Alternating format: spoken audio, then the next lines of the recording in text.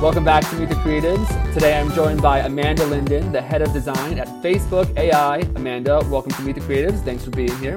Thanks for having me. This has been a long time coming. I'm excited that we're doing this. I am a huge fan of Facebook, as I mentioned before the show. Just to fanboy on Facebook for a second, I really, over the years, have grown to love Facebook. It's been, especially during the pandemic, has really been so valuable to not only to Meet the Creatives, but in my life in general and connecting me with my family. My dad, previous to the pandemic, was never really on, he was on Facebook in the social sense, but I really kind of turned him on to the boundless utility of Facebook. We now have Facebook live streaming for the church, and it's worked out amazing. He thinks that he's like a superstar now. And, I sell things on a regular basis on Facebook Marketplace, and I love Facebook and everything about it and all the people who work there. And today I want to learn more about that. So who better than you, the head of design at Facebook AI? So let's get into it. How did you, and I know this is kind of skipping ahead here in your story, but since we're on the topic of Facebook, while we're here, how did you get into this? How did you get into the tech space? And I guess we'll go from there. Yeah, so I'm a little bit of a dinosaur. I'm 45 years old. And so I went to UC Davis and I got a degree in graphic design. Mm-hmm.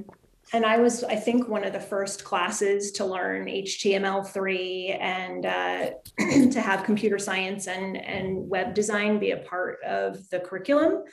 And I graduated, and there was like a list of internships or job postings for traditional graphic design, and then fashion and interior architecture. And the ones for web design were just like, there was dozens, and the others, it was like pretty sparse. And so I kind of veered into the tech space from there. I was pretty unknowledgeable in the beginning. I remember going to monster.com and finding like 94 job postings for things like webmaster. And I attached my resume to an email and didn't even BCC. I just CC'd all 94 and hit send and was like, all right, I have submitted my resume. And now we wait. Yeah. I did the same thing, so don't feel too bad. Yeah. So it worked, actually. So even though I was, I wouldn't do that today. It's a law of averages. Yeah, no, I'm just kidding. That was the beginning of my career. I started at design firms, working as the person who knew how to do the website version of the portfolio. So we might have a company coming in that was selling software, and there'd be a designer that did the packaging, and then I would do the website. And from there, I switched to trying to think I've worked at a lot of places, Yahoo. I did some enterprise working at Intuit and PeopleSoft before it got acquired by Oracle. After Intuit, I went to a company called Asana, where I was the head of design at Asana for several years. And then from Asana, I decided to go to Facebook. What was it about tech? And because I know that for me, I'm also from the graphic design branding space. And yeah. I've always appreciated, the utility that is made possible through tech. But what was it about the Facebook in particular that made you want to go there? Yeah, well, tech, I was drawn to tech because I graduated as the internet boom was happening. Right. It was the days of I don't even remember what Webvan, the first version of, half of them died. But man, it was exciting. You're living in San Francisco. This is what you're going to be doing. Even people who graduated with an English degree were working in tech. It was a very exciting time. Yeah. And I've really enjoyed it. I think I was not drawn to the print world because I make mistakes. And so I would create this beautiful packaging, and then we'd run 500,000 of them. And then I'd look and see there was a misspelling that needed to be fixed, and just sheer desperation around that. With a website or an app, it's oh, we found a glitch. Great. Let's just fix that. Right. So I like the impermanence of it, and I like that it's always changing. And then I mean, I have a tendency to switch roles when I feel like the team is ready for me to leave. So I left Intuit after redesigning QuickBooks and payments and payroll. We kind of like bundled them into one suite and did a big redesign. And that's when Asana reached out. And I left Asana after we had redesigned and rebranded Asana, and I had built up the design team there, and there was strong leadership in place. And joined Facebook at a time when, you know, Trump had been elected. And for me, on a personal level, I just thought that there would be no more important use of my time than looking at how we could ensure safety on the Facebook platform and integrity. It's funny. I was talking to my dad today about you coming on the show, and you know, I was like, yeah, I'm talking to somebody who has like a really big job at Facebook. She's like the head of AI at AI design at Facebook, and he's like, oh, Yeah. like that's cool, that's like artificial intelligence, right? I was like, yeah, no, totally, and I was like all confident and shit. And he's like, what is that? Like, what does that mean? I was like, well, and I started explaining it, and I was like, I I kind of don't know, but I'm really excited to find out about it. so Yeah, totally. so I'm sure you probably have to do this a lot, but Yeah. you know, I know that you were working on profile and search, and we can definitely get into that. But in terms of like present day, um, Yeah. if you when you explain it Yeah. to people at cocktail parties, how does it go? Right. Exactly. Okay. So first of all, In layman's Facebook. terms. Okay. Yeah. Facebook, the company is, you know, Facebook, Instagram, Oculus, WhatsApp. And so the artificial intelligence group provides AI technology to that, what we call the family of apps. Um, and some examples of AI technology are like if you watch a video and you don't have sound on and you see captions showing up, AI is listening to the video and automatically generating those captions for you. If you are using Facebook and you get a notification that someone has uploaded a photo of you, that's because we have face recognition and we can tell whenever your likeness is being used. And we use face recognition across the family of apps. So it makes Yeah. sense to build this technology one time, and then that way we can use it wherever it may be needed. Yeah. Um, so the AI team provides technology to the family of apps, and the first 300 people in the AI group were all engineers. So no, you know, PMs or designers or user researchers. You know, I've been working to build out the design team within AI and really define what an AI designer does. We are working with researchers who further the science of AI. And so they may come up with something like, hey, we've found a cool way to have AI map the movements that you make. And then if you upload a photo of you, we can have AI make you do the movements from another video. You know, so if there's Right. a beautiful ballerina, for example, then you can have like another person who doesn't do ballet show up as doing that same pose. Right. Um, and That's so so cool. you're I'm looking at fascinated just by like, this. yeah, it's kind of cool. Yeah. And so you're looking at capabilities that are coming down the pike. Like, here's what AI can do. And then you're figuring out like, okay, well, we're at the Facebook company. What do we want to use AI for? And our general way of using AI is to protect people, to connect people, and to empower people. And so then we get to create ideas around like, well, what does that mean? So some of the things that we design are features that we think would be cool in a Facebook marketplace setting. And then some of the things that we work on are features in new product experiences that don't exist yet. Right. And some of the things that we work on are, you know, ensuring that our products and use of AI is safe and fair across the company. So how does, you know, there's traditional product design, and then there's the AI product design. I would imagine that they're very different. Can you maybe explain how they're different? Yeah. So the back in the day when we were all making websites and the mobile revolution happened, I think a lot of us were initially a bit confused around like, okay, well, how is mobile design going to be different from web design?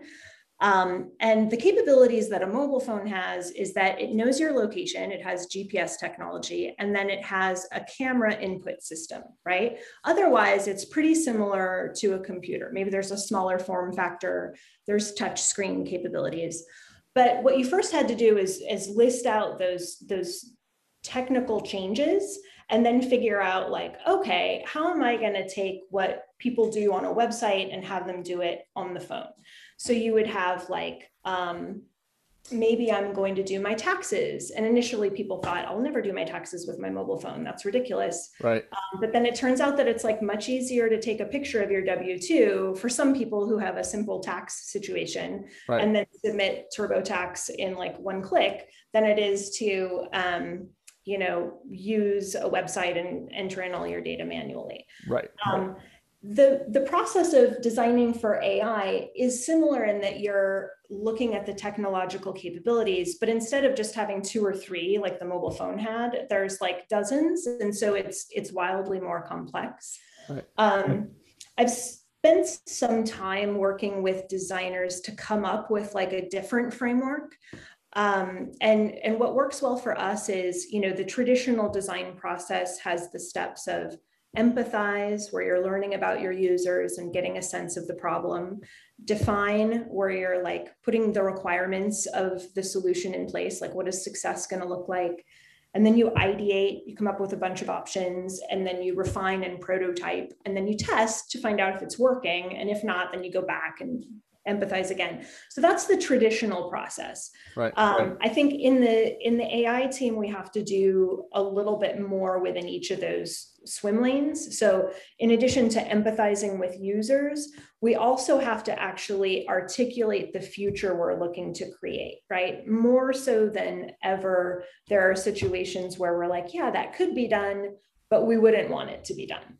Right. And so you're looking to specifically say things like, I don't want AI to dominate people. I want AI to be a tool for people. People in AI will work together. Or the future I'm looking to create is one that is more sustainable. And so my product is going to, promote environmental sustainability. At Facebook, we generally are looking to give people a voice, to build connection and community. We want things that serve everyone. So fairness and inclusion is really important. We want people to feel safe. And we want to promote economic opportunity.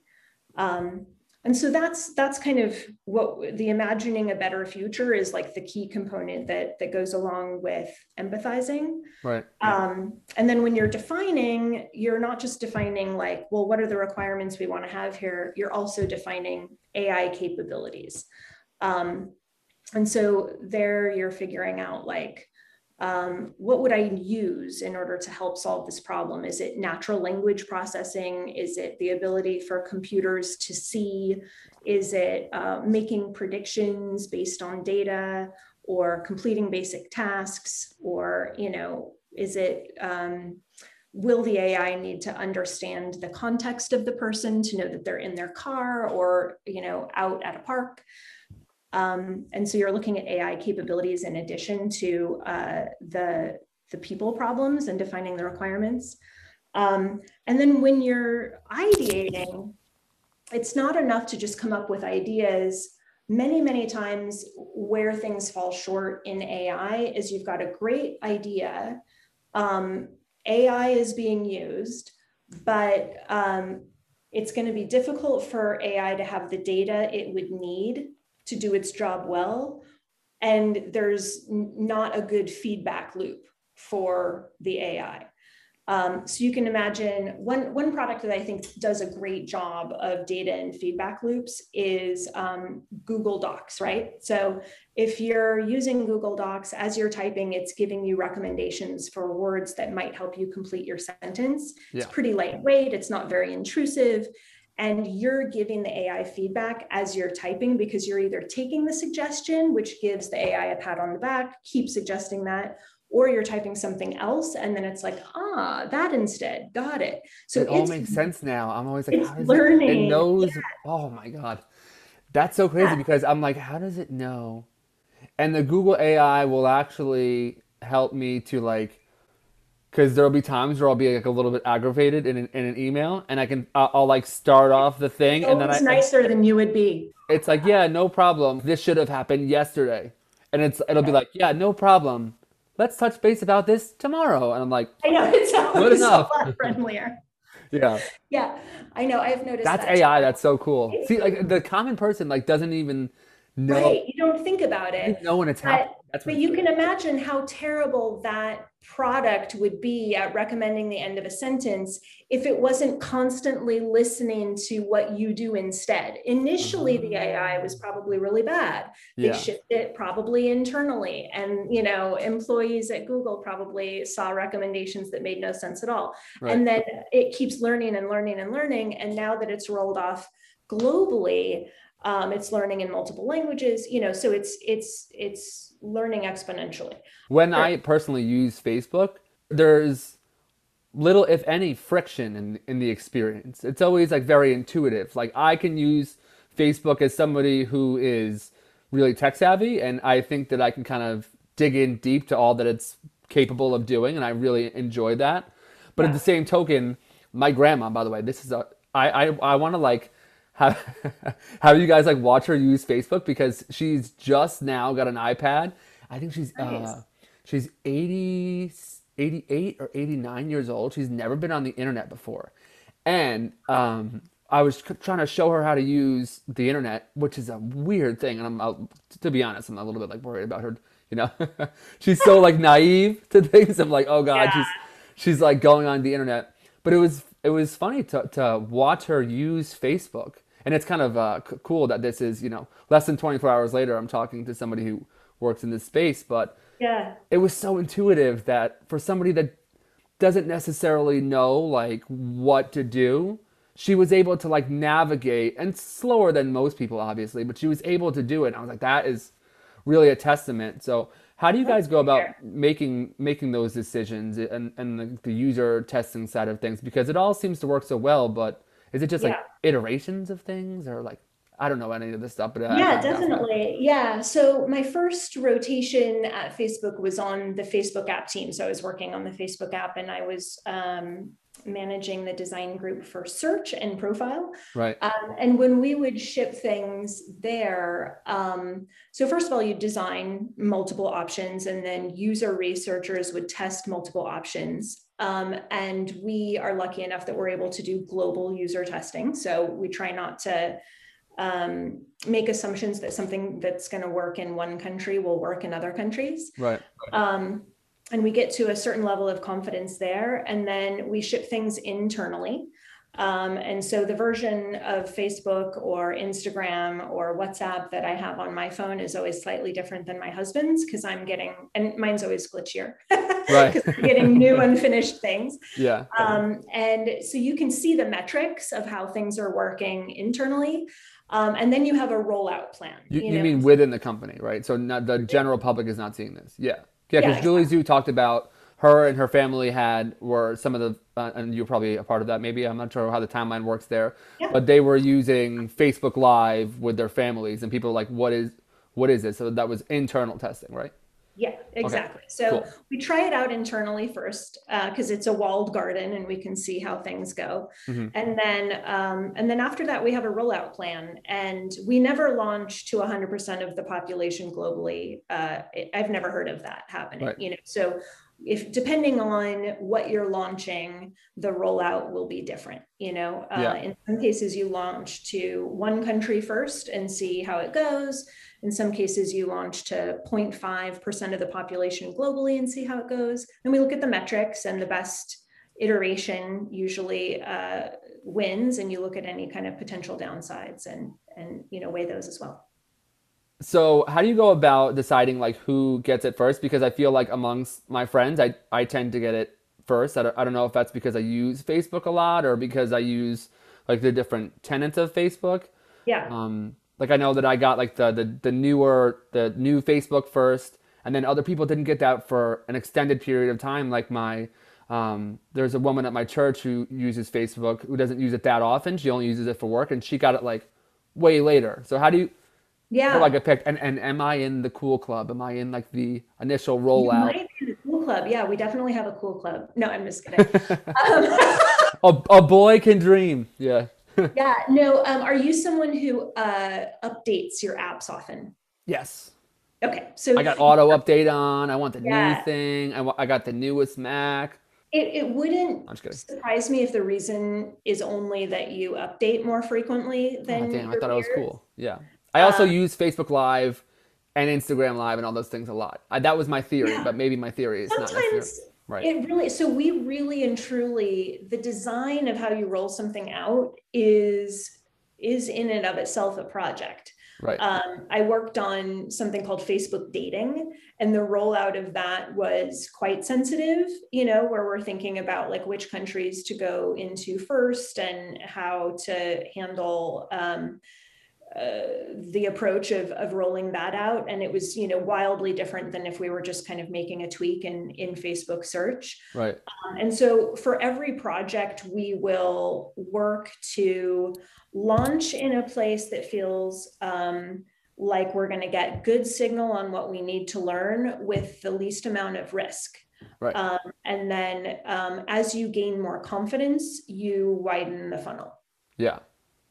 This is only just the beginning. Like in the scheme of things, like technology, there's all this technology is relatively new, Yeah. but it seems at times almost like kind of intrusive. So personally, I wonder like like AR, VR, Yeah. this thing like just staring at your phone all day. I don't know how long that's gonna last. Like, how do you Yeah. see like the future of social media and tech in general? Yeah, it's such a great question. I'll answer on a personal level in that, and I'll share kind of what I hope will happen. So I first of all, I think that UI is disappearing. I think we're going to get into more of a world that's conversational, where you're not really like in a screen environment. You're talking to AI, and then you're getting your answers that way. If you landscape out the set of interactions that you have, whichever ones don't require visuals, I think can become conversational, and that'll just be easier. A lot of people are hoping for something that will replace the phone. I don't think that will happen. And the reason I don't think that'll happen is that there's still people out there who have landlines, even though there are cell phones. I still have a computer, even though I have a cell phone. I actually have a watch, a computer, and a cell phone. I got it all. I'm in. Exactly. And so to me, it ends up being an and. And so there'll be this interesting complex space where it's like, well, I've got my VR headset, and I've got my AR glasses, and I've got my watch, and I've got my phone, and I've got my earbuds. And then as I go into these environments, whether it's my home or my car, I'm going to have capabilities that are there for me. Right. And everything will be ready for me to talk to it. And everybody will know my context. Right. And so that's exciting. I think that removes a lot of friction. It's highly personalized, and it's pretty AI centered. Right. Slowly but surely, these I don't know if that's the right term for it, but my lights are powered by my voice, and I Yeah. check the weather by asking, the thing in my home. I know that Facebook has like Portal and things like that. Is Yeah, that how you mean when you say like the AI exactly. and the landscaping? Yeah, and there's so much to think through there, right? So in my home, I have Alexa and also a Portal, and then I have Google Home. Right. And so I've got multiple things that I can talk to. My wife and I called out Even them our that, robot children. yeah, I have a lot of robot kids. And my children have grown up with these. And, I remember times when Google Home wouldn't recognize my daughter's voice, and she would be, like 4 years old and crying and just being like, I don't understand. Like, listen, I need you. So there's a dependency, and Yeah. like, this is part of life that these children have with Right. these voice UI. And it's so easy for them because it's hard for them to type, and they don't have access to a cell phone. So this is their entry point Right. into getting access to information and being able to play a song or whatever it is. Right. But even in that universe, there becomes the complexity of like, is there going to be a race toward one or two assistants being like the main entities that you talk to? Or are we entering a world where you have an assistant that helps you like manage your calendar, and that one is, has one personality, and then you have the assistant that gives you information from Google and that does another thing. And you just consider yourself to have this like wide array of partners. Right. I kind of feel that we're going to head toward the latter. That's my hope. Right. It might end up being like the internet, where there were a lot of players and then eventually it consolidated into a few really big players. That might Right. be what we end up with. One of the things that I hear that people will say about tech is that there hasn't been like a major disruption. Like one of the references that Right. people always talk about, like they'll say about like Apple, they'll talk about how, Apple has made these improvements, but like when the iPhone came out, it was like revolutionary. And Yeah. sometimes people feel like that while it seems at times like the growth of tech is like exploding, and on the other side of that, sometimes it kind of seems like we're in this weird like middle ground space. I do think that AI is that next, and we're in the beginning stages of it, but we're in it. It's Yeah, not like coming soon. right, When I talk to experts, one of the lucky things about working in the AI group is that we do have a lot of scientists that are furthering the science of AI. And when I ask them, like, what can we expect? The general what generally they say to me is like, AI will be able to understand everything that it sees or hears in the next 5 years. right, And that's pretty massive. That goes from any photo, um, but even like deeper context inside the photo, um, medical photography. We're yeah, going to in a world that is highly transformational. A lot of the medical industry, for example, bases their recommendations on an average human. And just that idea that we're giving everybody the same dose, like we all got the same vaccine dose, women right, got the same as men. What will happen when you are able to like fully implement AI is that there will be a deep personal health profile for you, and then you will have personalized health recommendations. Not to mention the fact that there's going to be the ability to monitor and do diagnostics on people so that we can identify things earlier. But that's just one industry. I mean, in terms of I mean, that sounds pretty in, pretty in significant. Yeah, in terms of the world that I live in, I work at Facebook, and so we're looking for things that help build community and give people a voice.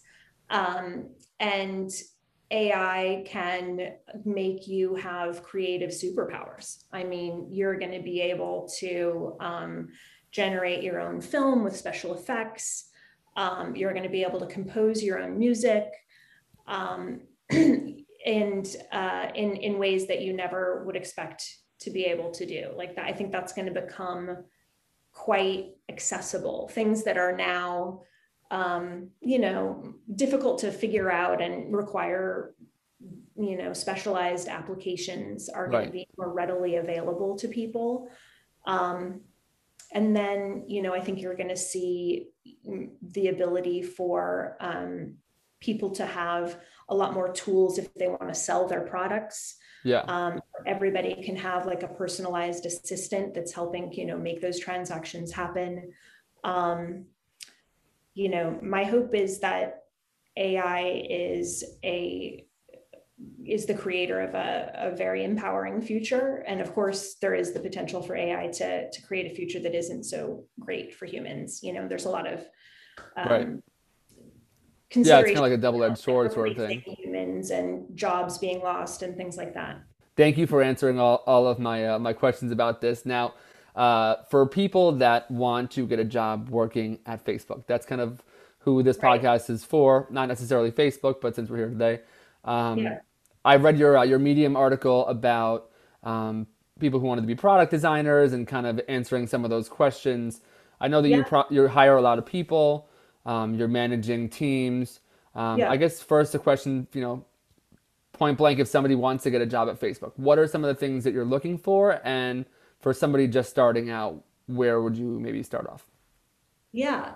Well, we hire people at all different experience levels. It is right now we're in a period where it's pretty challenging to find people who have deep AI experience. It's just such a new world. Right. And so we hire people from backgrounds that are AI focused, but we also hire a lot of people from backgrounds that are not AI focused. A lot of people from industrial design, people who have traditionally been writers can be quite strong at doing conversational UI, like, what is the thing that the AI would say back and what are the things that it needs to understand? That's what so questions cool. does it need to know? We have audio designers, so people who specialize in generating sounds or voices. And then we have, a lot of people with prototyping skills. We look for people who are pretty ethically minded. They're able to weigh the various potential harm or, how can this be used in dozens of different ways? What would it be like if this happened or that happened?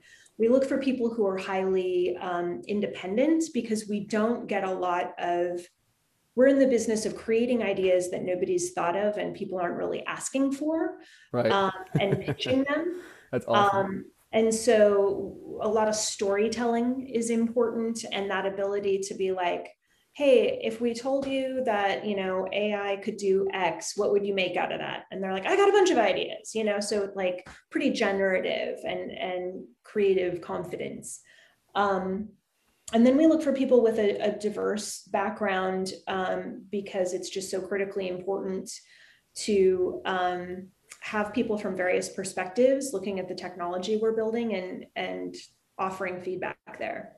I would imagine that so many people want to get a job working with you guys, and there are so many applications for jobs, Mm-hmm. and interviewing a lot of candidates. Could you maybe talk about that process of like once you, let's say, like you're cut out for it and you get an interview, what are some of the things Yeah. that you're looking to see, and then what are some of the things that that you see that may prove that somebody may not be ready yet or may not be a good fit? Yeah, so the process is generally that a designer would have some kind of a portfolio website online where you could see their work, and some sort of a profile on LinkedIn. And then they'd apply, and we have recruiters that are looking through all the applications and assessing the capabilities. And then I would get a set of folks to look at, and then based on that, we'd select some to come in for interview. The first interview is like a screening interview where we just sort of get a sense of a person's background. And then we do something called critique or past work, where we ask people to walk us through a few of their projects. And usually from those two screens, we're able to get a sense of like, does the person have the right skill set? And then also, does their work hold the right bar for craft? And then after that, they would come in for an on-site, and that's usually a series of 4 or 5 interviews. And then after that, they're usually able to make a decision. Yeah. The scale of interviewing at Facebook is pretty large. And so we have like batch days where there's lots of different interviews going on. And then we have various programs like university grad programs for people who are in university. We have internship programs. So there's a lot of different channels. All right. Well, Yeah. this has been so much fun, Amanda. Thank you so much for doing this. Where can people find you online if they want to get in touch? Yeah, that's a good point. I'm Amanda Linden at Twitter. I'm on LinkedIn. I'm on Facebook, Instagram, all the things. I mean, I have a lot of posts on Medium. My website is amandalindendesign.com. You can definitely contact me from there. Thank you so much for doing this. I really appreciate it. Yeah. Okay. All right. Take care. Bye.